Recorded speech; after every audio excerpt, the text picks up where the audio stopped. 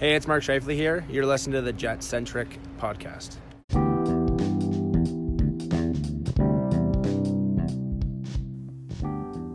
Hey there, Jets fans. Welcome back to the Jet Centric podcast. My name is AJ, one of your hosts, and this is episode 88. We are not, in fact, interviewing Eric Lindros. 88 would have made sense, but we have an interview with Sean Burke, which a man who's worn many hats in the NHL. I'll get to talk about that in a second, but before I do, the last time we had an episode, we ended with the anthem from the St. Louis series. That was 47 days ago since we last recorded or posted anything, a month and a half ago, and this is our 9th episode since hockey ended March 15th, 14th, 17th, somewhere around there. So it's crazy. We've done 9 episodes, and we also took a month and a half off in the midst of that. So anyhow, I just thought that was kind of funny. A couple things going to get to. We're planning on doing about 2 more episodes before hockey starts up again with a couple of guests.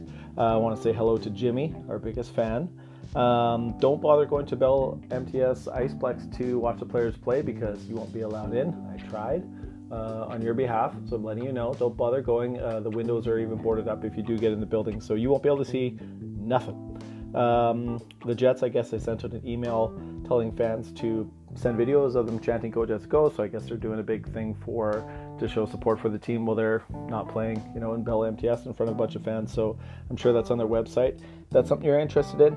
Wanted to also make mention that we had our 2-year anniversary. We didn't have an episode on it, but our anniversary is around June 30th to July 2nd from when we started 2 years ago, when we recorded the first episode to posted it. So it's somewhere in there. So yay to us, 2 years it's been. So I'm really proud of the work that we've done, the amazing guests that we had, the hard work that myself and the other people involved have put into this, and some of the credibility that we've got, kind of doing it, that we've shown that we can kind of stick with it.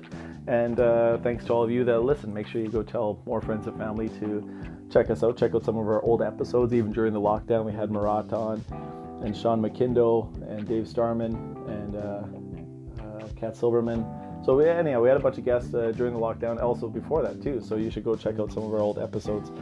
Tell more people about us. We'd love to expand our reach, especially now that hockey's getting going again. Also, if you haven't checked out our Twitter or Facebook, Richard, the guy that does our logo, has posted a bunch of really cool Michael Jordan 1 shoes. It was from a contest where I'm not going to get into it, but some really cool designs if you want to see that. Plus, I've been keeping up on all the people doing concept jerseys. So kind of some cool stuff, I think, on our Twitter if you go back and check it out. So make sure you give us a follow there. We are on Facebook. Tell everyone else about us. Go on iTunes and rank us. I'm not sure if you can on Spotify, but whatever. The more follows, more word of mouth, the better. We're going to try and get back at it with the hockey starting up. So I think that's about it. Anyhow, let's get to the episode. So Sean Burke, awesome guy. He's really great to chat with. Chris did the chat with him. Ryan was involved with it too. Ryan did a great job of editing because we did have some technical difficulties, but he zinged through that and did a really good job. So you probably won't even notice, except there's a bit of a robot sounding voice for Sean at certain points near the end. But we had to cut out a bit and splice a bit, and I think for the most part you won't be able to tell. So thanks to Ryan, who did a great job with that, and thanks to Sean Burke, who proved that he's just a really awesome guy. I listened to it and I just felt really hopeful about hockey in general. Someone who's been through multiple eras, multiple jobs, and just kind of seeing a side of it that just made me not think about the business side that can kind of feel a little bit yucky sometimes, or like player's character, or when you have frustrations with a team or whatever it is. He just kind of puts things in perspective. They talk about a bunch of different things in his career, and it was really great for him to give us the time. So anyhow, without further ado, 4 minutes into an intro, let's get to it. Sean Burke and Chris having a little interview, about a half an hour long. So hopefully you enjoy it and come back soon, because we're going to have more stuff and tell a lot of people about us. So here we go. Here it is.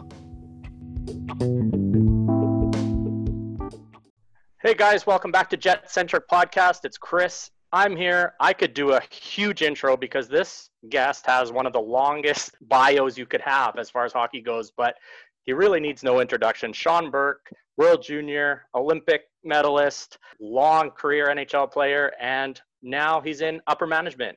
Sean Burke, welcome. Thanks, guys. Happy to be here. Right on. So I wanted to start with something. I remember sort of you coming into the league. You were, would I call you a blue chip prospect? How did that happen as being well touted 24th overall draft pick. How does that happen when you're a youngster and have all that stuff, pressure, I guess you could say?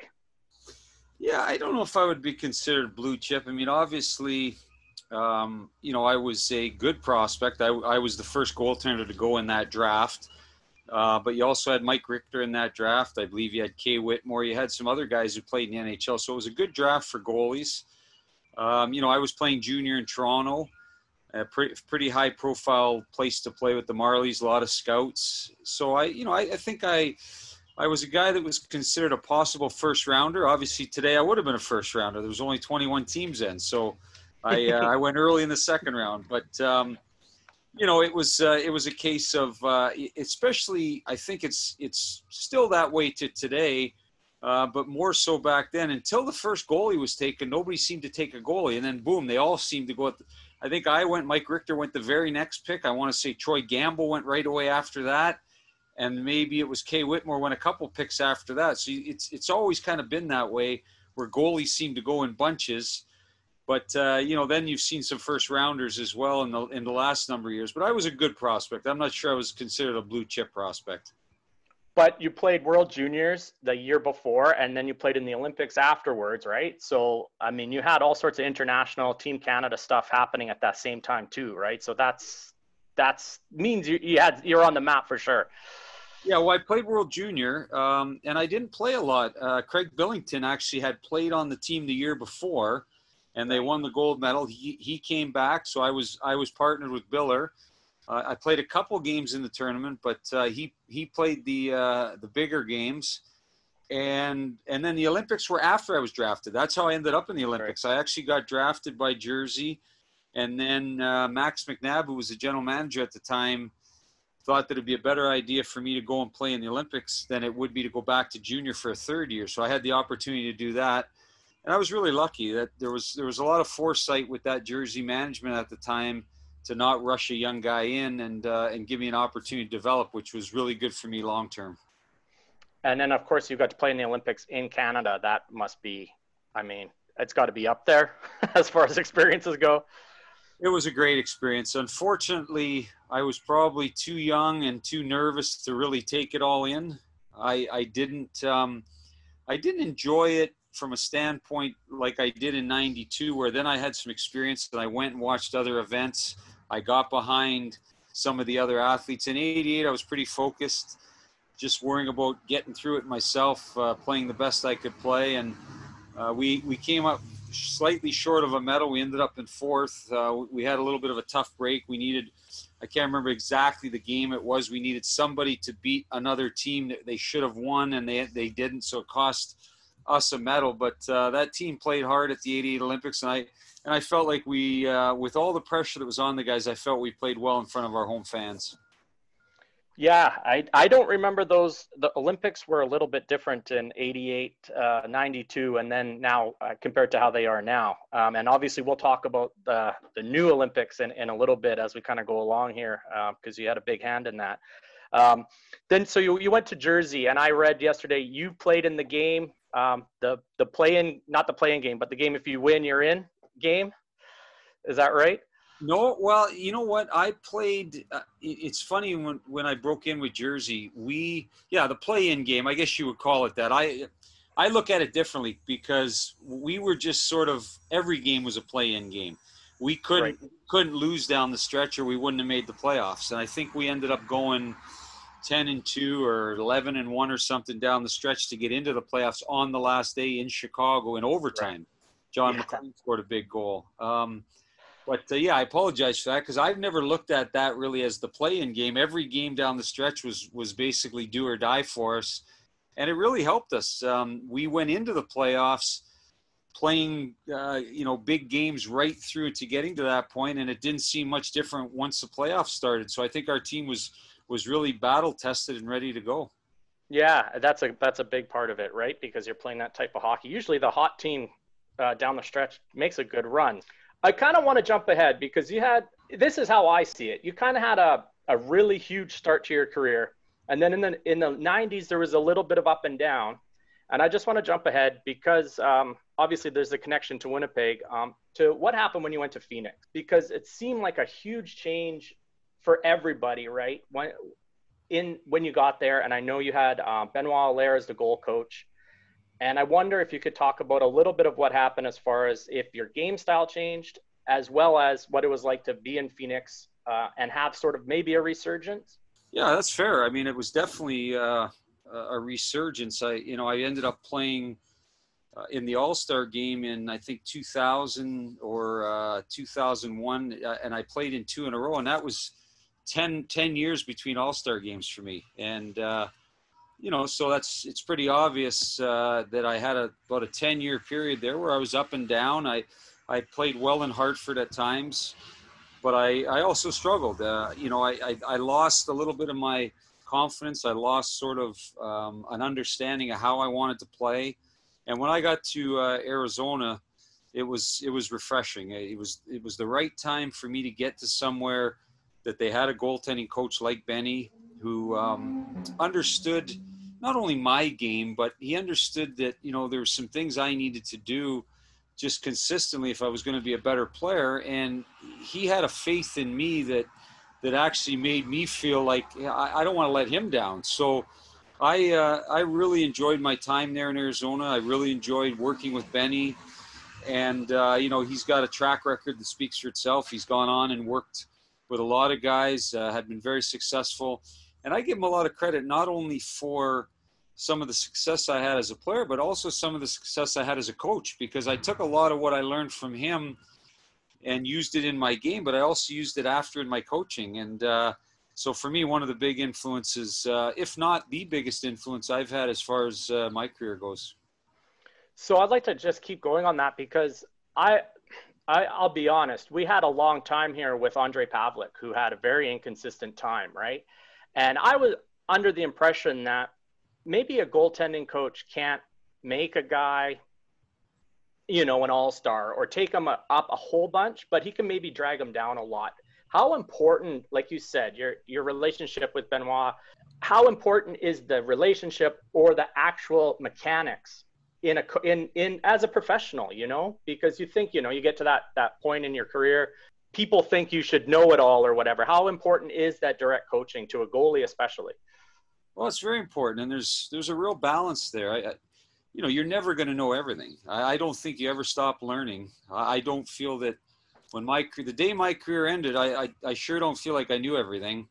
And if I had another few years in my career at that point, I would have learned things along the way, and you never stop learning. But you have to also be open to that. And to me, the coach-player relationship is really based on trust.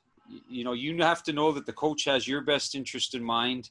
Yes, you have to also be open-minded and trust him that, what you're going to work on, the things you're going to do are going to help you. And there's a feeling out period. But for me, when I got to Phoenix, the things that Benoit was saying just made sense to me. And for him, I think he knew that there was a lot more I could give, that there was more to my game.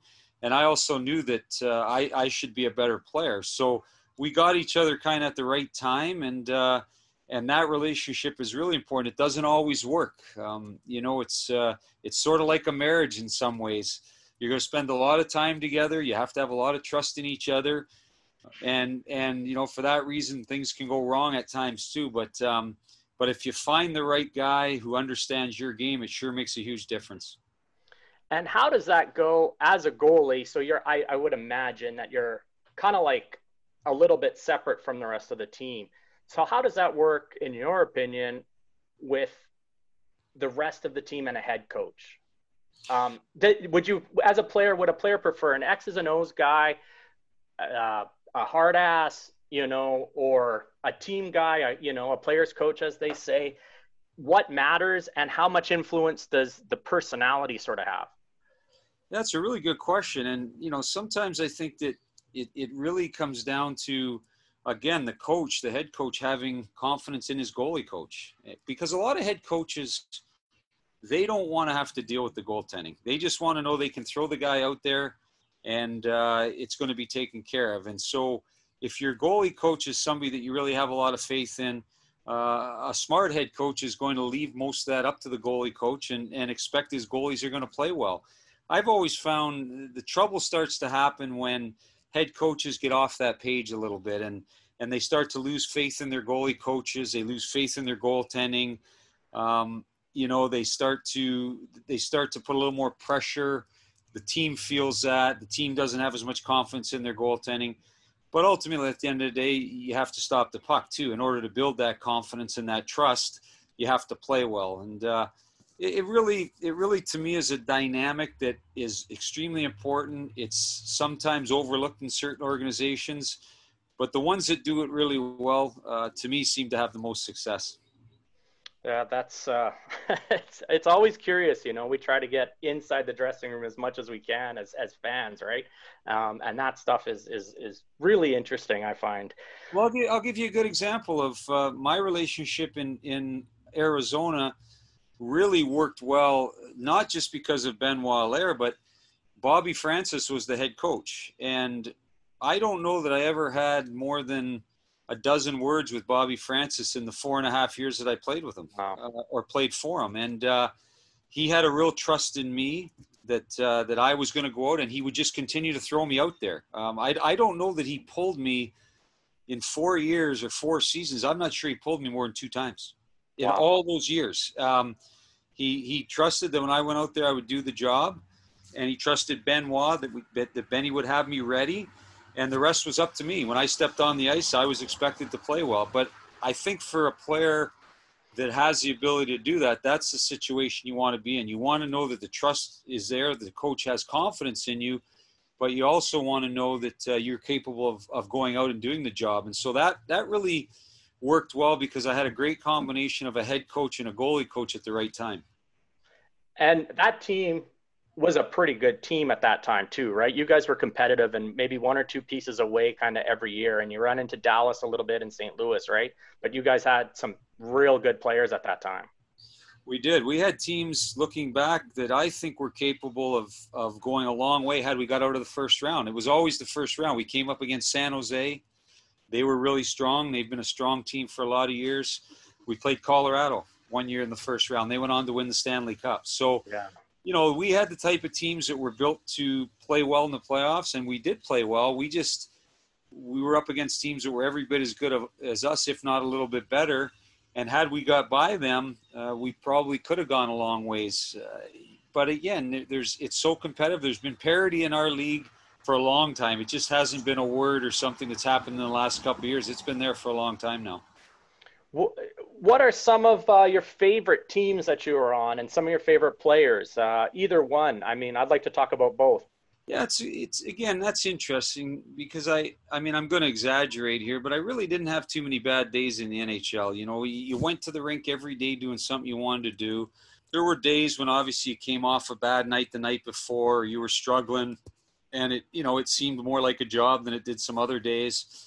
But I really felt I did a pretty good job my whole career of enjoying the process and being not only just there to play, but enjoying the practice, enjoying the camaraderie with the guys.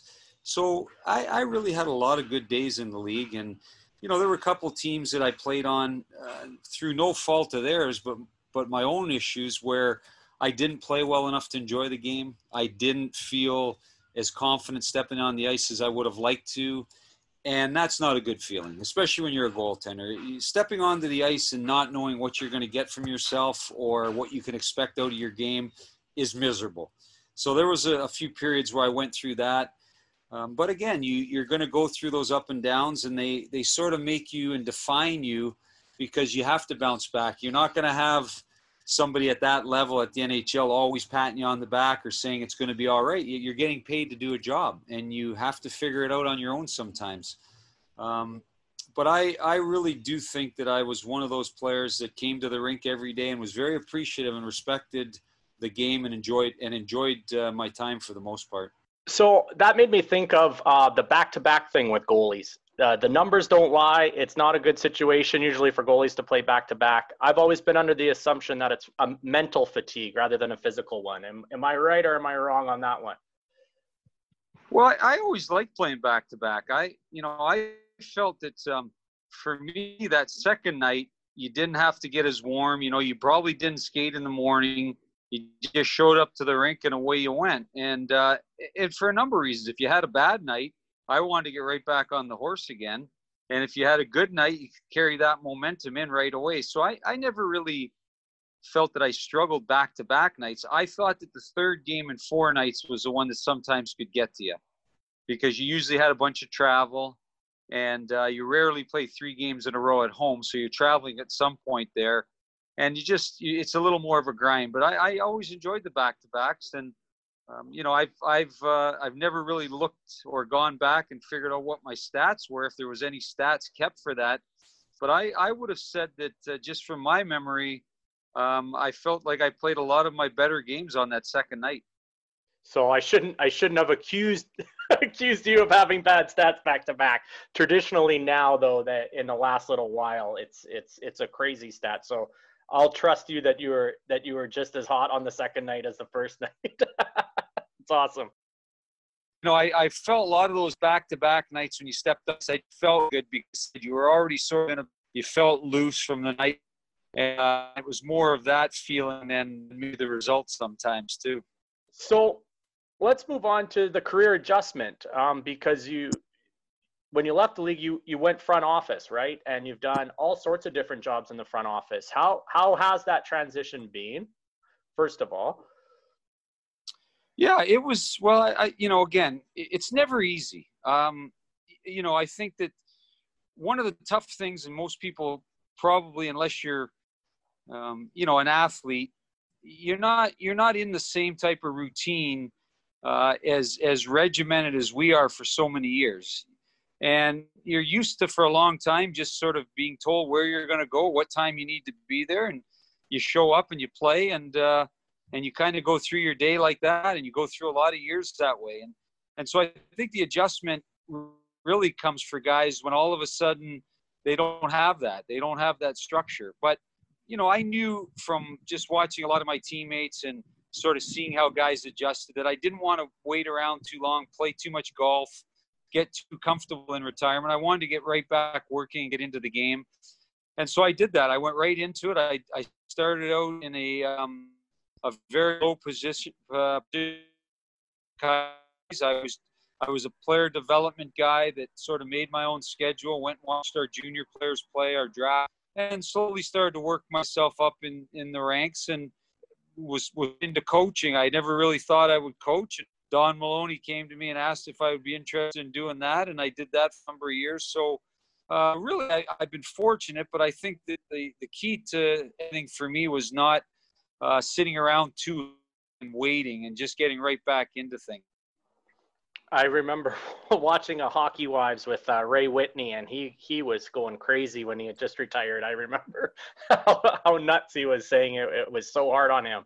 That's I can't imagine the change. So good for you for recognizing it.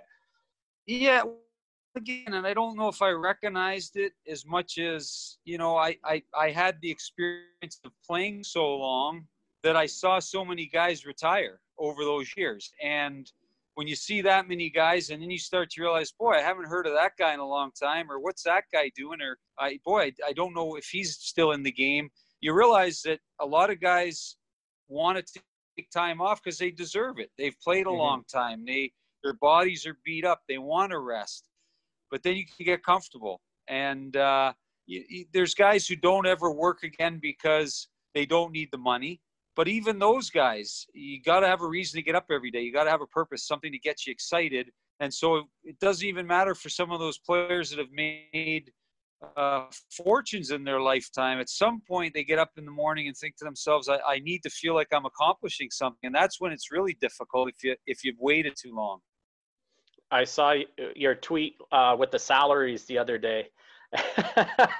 And you were lucky to play a little bit in both eras. So I think I hope you feel like you got what you deserved by the end of your career, because at the beginning, I think you guys are pretty underpaid. So, well, I think that the one thing I recognized, all through my career was, I was very lucky. I hit the era when money started to get better and salaries escalated. But I think every generation of player can look back and look at the generation that came after and see the way the salaries have escalated. You know, I really respected those guys when I broke into the league who had played in the era where the money just wasn't and never did get big. And yet they played a lot of years. They came to the rink every day they loved the game. They played hard. I'm sure some nights they sit around and wish they had played in an era where they made more money. But we're all lucky that we got to do something we love to do and get paid for it. You know, I think every one of us would say we would have played for less, you know, and still enjoyed the game. But it's all part of the business. And there are players out there that definitely didn't get what they deserved. And there's other guys that were really, really well paid and probably made more than they should have. But that's what happens in a business like sports. So maybe this is a bad segue. That would lead me to the 2018 Olympic team, because you had a bunch of guys that were playing Olympics, pro players, but not NHL guys, right? I would say that's got to be the ultimate outside of a playing career is to have a hand in an Olympic team. Like you must feel just incredible about being able to do that, and then the results and seeing it all come together. Yeah, I was very honored to be asked. For me, it was full circle, really, because I had broke in to the NHL after coming out of the Olympics. So I had such a fond experience. I was very lucky to play international hockey at the level I did. I played in an era when the best players in the world, a lot of them weren't in the NHL. The Russian players and a lot of the Swedish players hadn't been able to come over yet. So at 18 years old, I was playing against Fedosov and Larionov and guys, and the Czechs had great players. So those Olympics and those times were, you know, unique. Looking back at that time, it was normal. So for me to, all these years later, to get a chance to go back to the Olympics as the general manager, having to put together a team that was made up very similar to those teams, you know, was for me very personally gratifying. Of course, I would have loved to win a gold medal. I would have loved to have been a part of that. Not necessarily for me as much for those players. They're guys that had worked so hard. A lot of them had short NHL careers. Some of them had a cup of coffee in NHL. But this was for them one of the greatest experiences they were ever going to have, putting on that jersey and representing Canada in the Olympics. So they took it in incredible pride in it, as I did, and everybody associated with that team.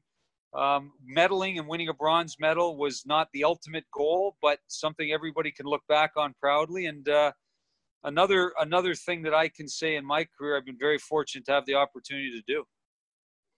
So other than you coming to goalie coach or GM the Winnipeg Jets, which would be on my bucket list, what's your bucket list? What's next for you?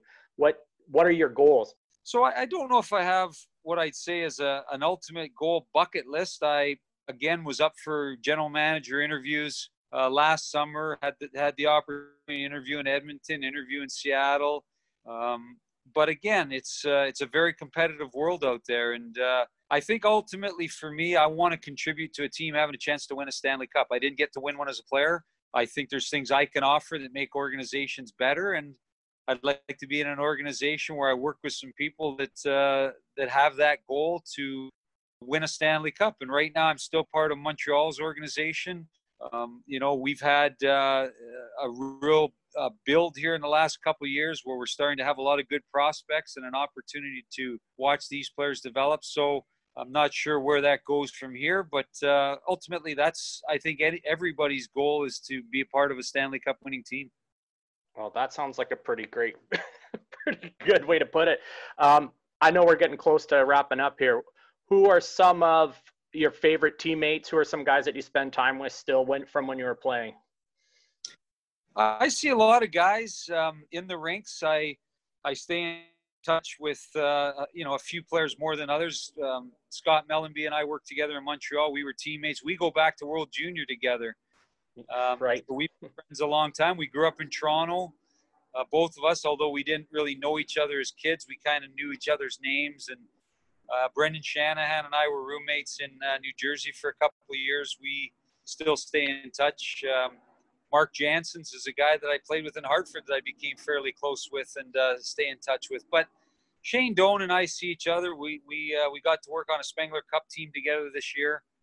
And you know, I have a lot of guys in the game that I have a lot of respect for that had great careers, are really good people. And I think that's one thing our sport has done a great job of is, you know, we have a great game. You guys know what a great game it is, but there's a lot of great people in it too. And I've been fortunate to remain friends with a lot of them.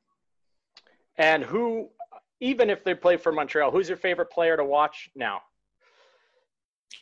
Well, there's some incredible players. Austin Matthews is a lot of fun to watch. You know, Connor McDavid's a guy I've had a chance to work with, World Junior Team, World Championships. I could sit and watch him in practice all day long, let alone even the game starts. There's so much skill now with the young players, and Ovechkin's always exciting to watch. A guy that can score that many goals in this day and age, I know people appreciate it, and I know he gets a lot of you know, respect for. People really can understand how difficult it is to score. He's been able to consistently do it right through when you know, this game is got faster, it's got stronger, it's got younger, and yet he's a guy. So I have a lot of respect for a lot of players. It's the young guys. Marner's exciting, and I could go on and on. It's a great game because the skill level has continued to get bigger and better. Well, Sean, I think we'll try and let you go grab your dinner. Thanks a lot, Sean, and wish you all the best and everything you do going forward. We appreciate having you. Thank you, guys, and you know, good luck to you. I'm sure you'll enjoy the hockey when it starts up here in Winnipeg. It's going to be exciting for them, and I'd come on anytime. So thanks for having me. We really appreciate it, man. Thanks a lot. Okay, guys, take care.